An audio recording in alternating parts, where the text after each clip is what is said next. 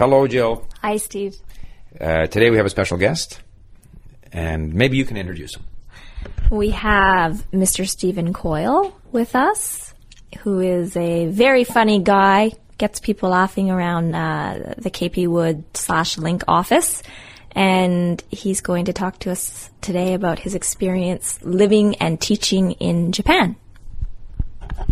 We might just explain that KP Wood, of course, is a company involved in the international trade of lumber, wood products, with offices in 2 Canadian provinces, in Sweden and in Japan. Stephen Coyle is responsible for sales to Japan and purchasing in Sweden, so he travels a lot to both Japan and to Sweden. In fact, you're going off to Sweden next week. But in his previous career, he was a teacher in Japan. So let me go back, Stephen, to there you were. Tell us when it was and what your feelings were as you went out to Japan for the first time. A couple of years after graduating from university, I decided to move to Japan, partly to teach English and partly to study Japanese language and culture and business. So in April of 1990, I arrived in Japan, which was right near the end of the bubble economy in Japan. So times were still good those days. Teachers got paid a lot of yen. There were a lot of after-work dinner parties, etc. And we had a fun time. And what were your expectations? I mean, you had grown up in Canada and perhaps, I think, traveled around in North America, maybe elsewhere, but you hadn't been to Japan before, Asian country. What did you expect, and how was your experience there different from your expectations? Yes, I had grown up in 7 or 8 different cities throughout North America, and I traveled around the world, mostly Australia, Europe. In Asia, the only places I had been to were Thailand and Hong Kong. So I thought that Tokyo would be similar to Hong Kong. When I got there, I was surprised to see that actually it's quite a different place than Hong Kong. A little more organized, and the pace is different. And you went there with the intention of teaching English. Did you have a job before you went there, or how did you get your job? Yes, I was hired by a company, Geos Language Systems in Japan, which at the time was the world's largest English academy. And they have a branch office in Vancouver where I was interviewed and trained and hired. And they sent me to Japan.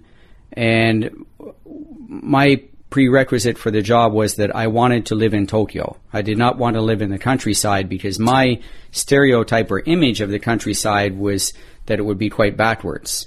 Little did I know it was far from the truth. And so did you study, I know, Jill, you took a course in teaching English as a second language.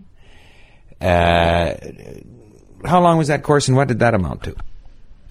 I think it was, maybe 1 to 2 months. I can't remember. I think it was every day. It was Monday to Friday, I believe, for 1 month. So 4.5 weeks or something like that. And it was really, there were only a few native speakers, English speakers in the class, myself and maybe 3 other people.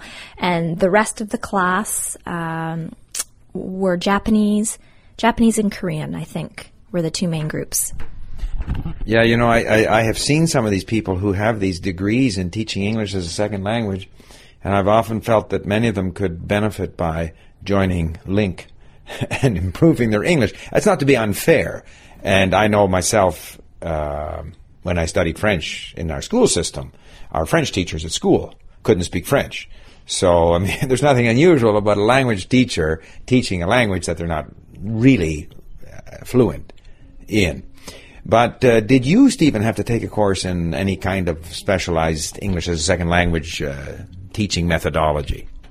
No, I didn't. Actually, in those days in 1990, there was such a demand for teachers in Japan that basically anybody who had a university diploma could get a visa and could find a company to hire them quite easily in Japan.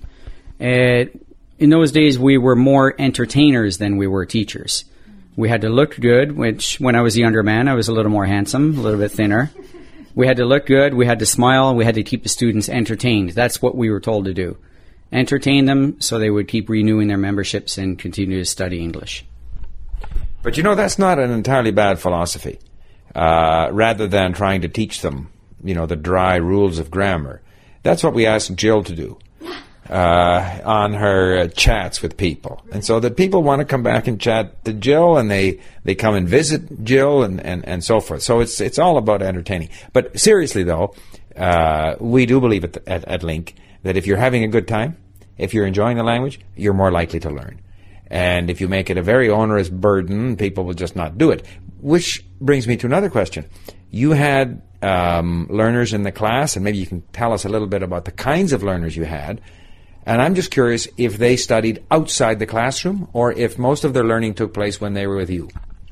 Most of my students were between the age of 18 to 30. University students trying to improve their English so that they could get hired by an international company. Or people, young businessmen, young businesswomen that wanted to use English in business.